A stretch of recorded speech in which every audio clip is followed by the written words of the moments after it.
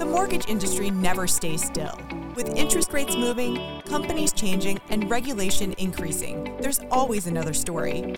This is The Principal, where we break it down daily and take a deeper dive into the issues. I'm Christine Stewart, Editorial Director for the Mortgage News Network. Let's pay it down. But first, a word from our sponsors. Mortgage Women Magazine. It's where women's voices are heard. Find it free at www.mortgagewomenmagazine.com.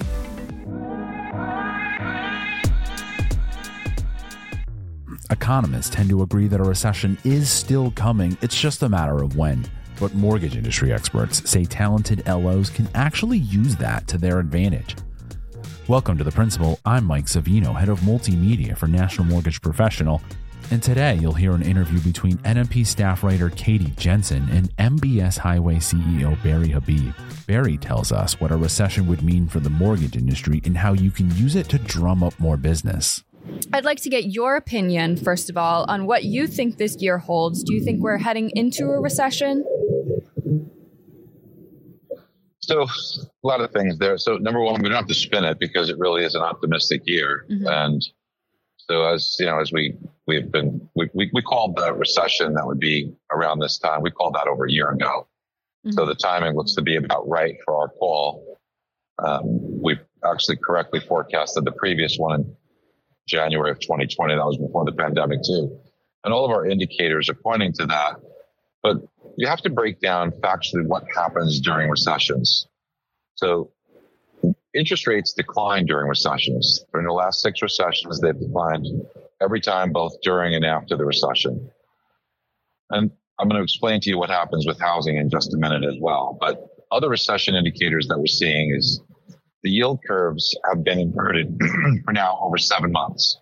You've got the widely used 2-year and 10-year, that's like 72 basis points right now. But even the other yield inversions in like the 10-year to 1 month, the 10-year to 3 month, the 10-year to 1 year, they're all in the range of 100 to 120 basis points. This is very unusual. So what we have to remember is that when the Fed hikes rates, people think that drives mortgage rates. It doesn't, like we've always said. In the last 2 months, the Fed's hiked by 125 basis points, and mortgage rates have come down by more than 1%, between 1.125% to 1.25%. And that's because mortgage rates are driven by inflation. Mm-hmm. So when you have a recession and things slow down, inflation declines, and we are seeing inflation drop. We made a very important call. Back in June last year, we said that watch November 10th. That's the date that you will see rates start coming down. And sure enough, exactly on that date, we are starting to see inflation and mortgage rates come down. So we've got another one that you should be marking your calendar for, and that's May 10th. And we think that you'll get a big acceleration in the decline in mortgage rates. Our call last year, at the end of the year, while everybody was talking about 10% rates, and we were at 7.25%, we said that mortgage rates are going to get to 5% in the first half of 2023. And so we're halfway there so far because, we've come down about 1%, but we do see that continuing to decline. There's a lot of reasons for that. You have to look a little deeply at the way the inflation reports work. And we're seeing both real-time data come down as well as the way inflation works. You look at the most recent 12 months. So as you get new data, you remove 13-month-old data. And those are very favorable comparisons to show the year-over-year readings come down. So you're going to see inflation drop in a meaningful way over the next few months, and that's going to bring mortgage rates down in a meaningful way. So it means a few things here. One is that you're going to unleash a horde of additional buyers into the marketplace.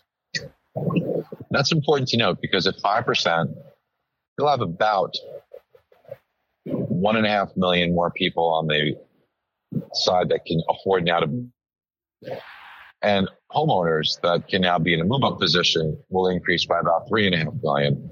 So clearly not all of them will take action, but it becomes a much larger pool. And the reason why that's so important is because if you take a look at current levels of inventory, it's extraordinarily tight. You look at overall inventory, there's 970,000 units for sale right now. However, what's included in that, 280,000 of those are currently already under contract. So you can't buy those. They're going to close in the next few weeks. But active listings that you can actually purchase, there's only 690,000. That's very close to an all-time low. And it's about half of normal. So now you unleash this horde of buyers into a low inventory environment, and you're more than likely going to see price appreciation. You're also going to see more refinance activity.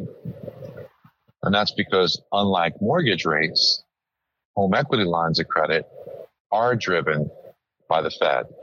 So as the Fed has continued to push rates higher, home equity lines of credit have moved up. So a lot depends on the amount of cash out that you need, the amount of your home equity line of credit you're going to take, and the relative amount to your first mortgage. So, Katie, if you have a need for $20,000 to tap equity in your home, and you have a $400,000 first mortgage at 3%, well, it'd be crazy to refinance, even if mortgage rates come down to 5%. But think about this. So I've got a $250,000 or $300,000 mortgage, not uncommon, but I've jacked up my credit cards. I've got a lot of other outstanding debt, and debt levels in the United States have reached an all-time high. So if I'm going to pull $200,000 out or $150,000 out, if I choose the home equity line of credit methodology, well, true, I've got 3% on my first, but then on this large amount, I'm going to be paying 8%.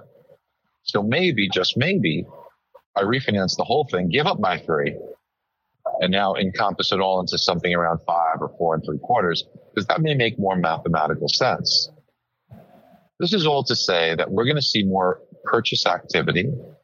We're going to see more refinance activity. It's not going to be 2020 or 2021, but there will be a meaningful improvement in the environment that we're going to see. And it's in the not too distant future. We've already seen an uptick, albeit from very low levels, but we are starting to see the very beginning. You know, we have the mindset of originators is exactly as you said. You hit it on the head. They're down, but they're also afraid. You know, they're wondering, you know, is this right for me? Is this, what does my future entail? So a couple of things to think about. You know, let's just say if a mortgage professional were doing 6 or 7 or 8 transactions a month, they were doing extraordinarily well financially. But believe it or not, if they only do, depending on their loan size, 2 transactions a month, they still typically rank in the top 15% of income earners in the United States.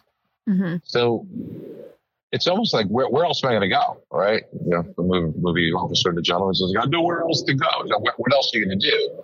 So they're in kind of purgatory here. You know, they're not making as much, but they're still making enough so they have to stay in the game, and the alternatives are not great. But they may have created a lifestyle that requires them to make some more money than this. So that's why it's very important now more than ever to not get down, to not withdraw, but to really lean in and to demonstrate that you understand these market conditions so you can be prepared when refinances increase. Are you really sharp on doing debt consolidation? Because that's where it's going to be. People have equity.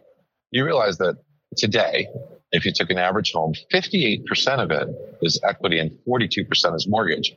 You contrast that to 2008, where only 19% was equity and 81% was mortgage. So there is a tremendous opportunity for equity withdrawal. But in addition to that, you have a lot of opportunity on the purchase side because the market is going to get hot.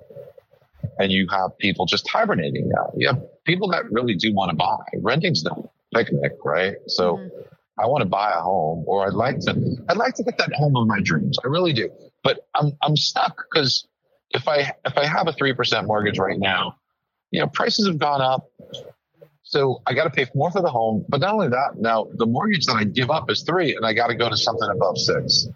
That might be a little bit of a stretch. And man, it was really a stretch when it was over 7%, right? Just a couple of months ago.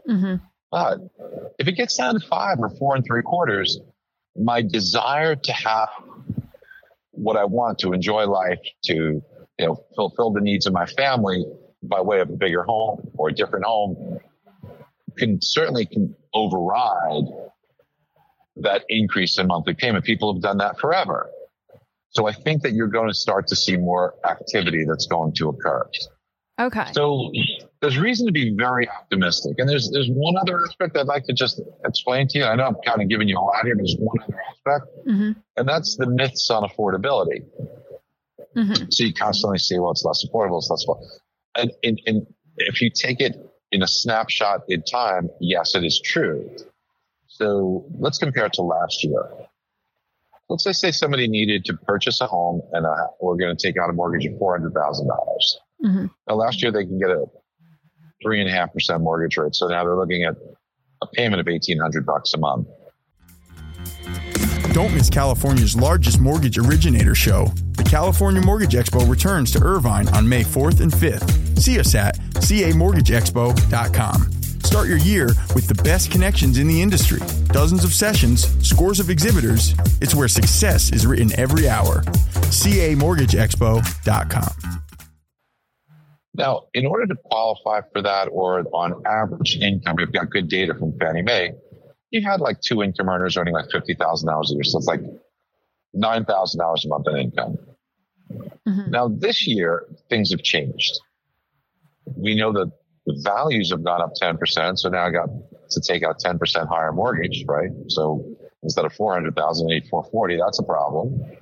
But more problematic is the fact that the rate's gone up from 3.5 to, let's call it 6.25. I think it's closer to 6.125, but let's just call it 6.25. That means my monthly payment now has increased by $900 a month. And that's where most people get hung up. But it really is not in isolation, because what we've seen occur is that incomes have gone up over the past year. Unfortunately, we've got very good data on this as well from ADP. That's the payroll company, and they measure an enormous sample size, 25 million records, right? That's enormous. So in that sample size, they say if you stay to your job, your income went up 7.3%. If you switch jobs, it went up 15.2%. So more people stayed than switched. So they average it out to 9%. So round numbers here. Yeah, my payment went up 900, but my income went up 800. There is, however, one additional problem. I'm spending more for gasoline and I'm spending more for food and services due to higher inflation.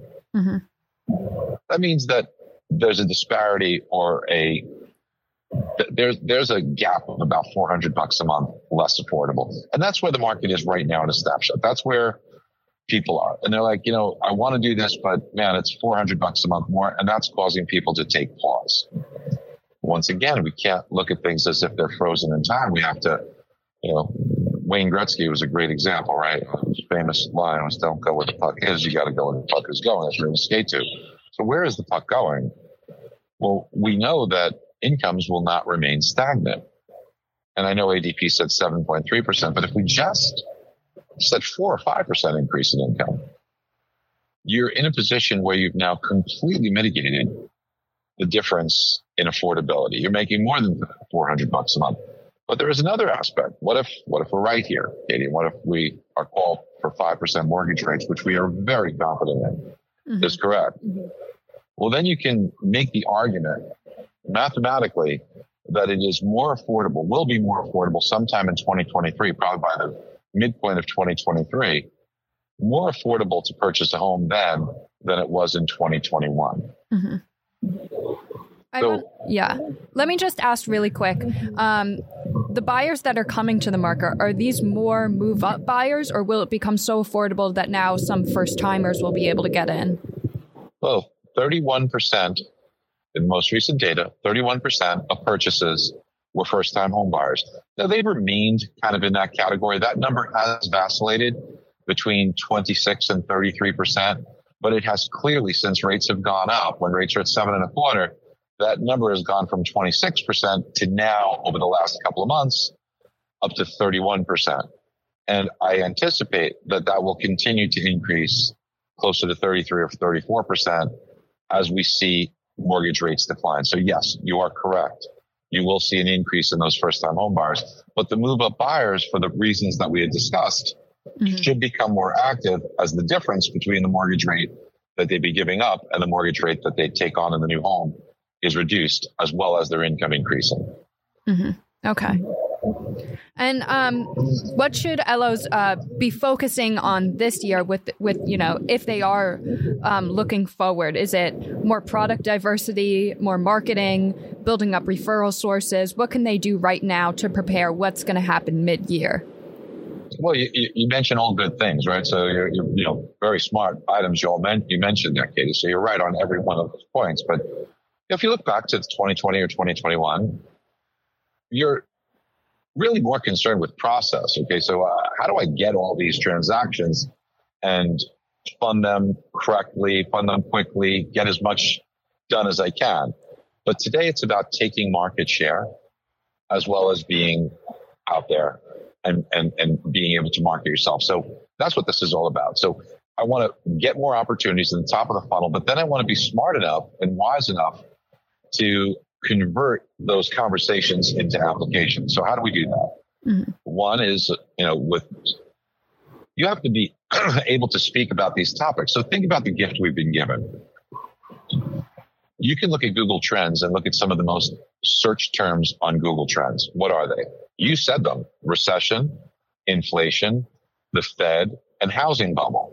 Mm-hmm. Now, if we can speak to those, we can get a lot of media. We can get a lot of social media activity, and we can draw people to the top of the funnel with that. But we can also have conversations that are more meaningful to our clients and overcome their fears. We can also gain more referral sources because potentially those real estate agents don't know how to combat those objections. So being on top of your game and really understanding that stuff, that will help you get the top of the funnel. But then when it comes to conversion, now we have to articulate the opportunity in our local market, because what people really want to know is, hey, am I making the right decision to buy this home? Is there a housing bubble? What's going to happen here to my investment? I remember the stories about 2008 and 2009. Is that going to happen again? What caused it and what's going to happen? So being really sharp on your ability to articulate the differences mm-hmm. and allow your customers to see the opportunity, that's what's going to cause you to win in the year ahead, because a lot of people aren't going to be able to do that. Mm-hmm. So coming off articulate, kind of like as the voice of reason, should get people over the fence and more ready for buying. Yeah, but you can't bullshit that either, right? You can't give what you don't have. You have to really be on top of your game and have the knowledge and the wisdom mm-hmm. to then articulate that. And you can read what other experts have to say in this month's issue of Mortgage Banker Magazine, available now at mortgagebankermag.com. The Originator Connect Network, the nation's largest producer of mortgage events, is about fostering a community founded on professionalism, collaboration, and personal and professional growth, connecting you to the story of your success. This has been The Principal, a Mortgage News Network podcast. All podcasts are produced by T.G. Kutamperor, Matthew Mullins, and Sarah Wollock. Mike Savino is head of multimedia, and Christine Stewart is editorial director. The opening theme was Status by Jamie Bathgate, and the music you hear now is Glossy by Skygaze. You can find episodes of The Principal at www.mortgagenewsnetwork.com, or you can subscribe wherever you get your podcasts.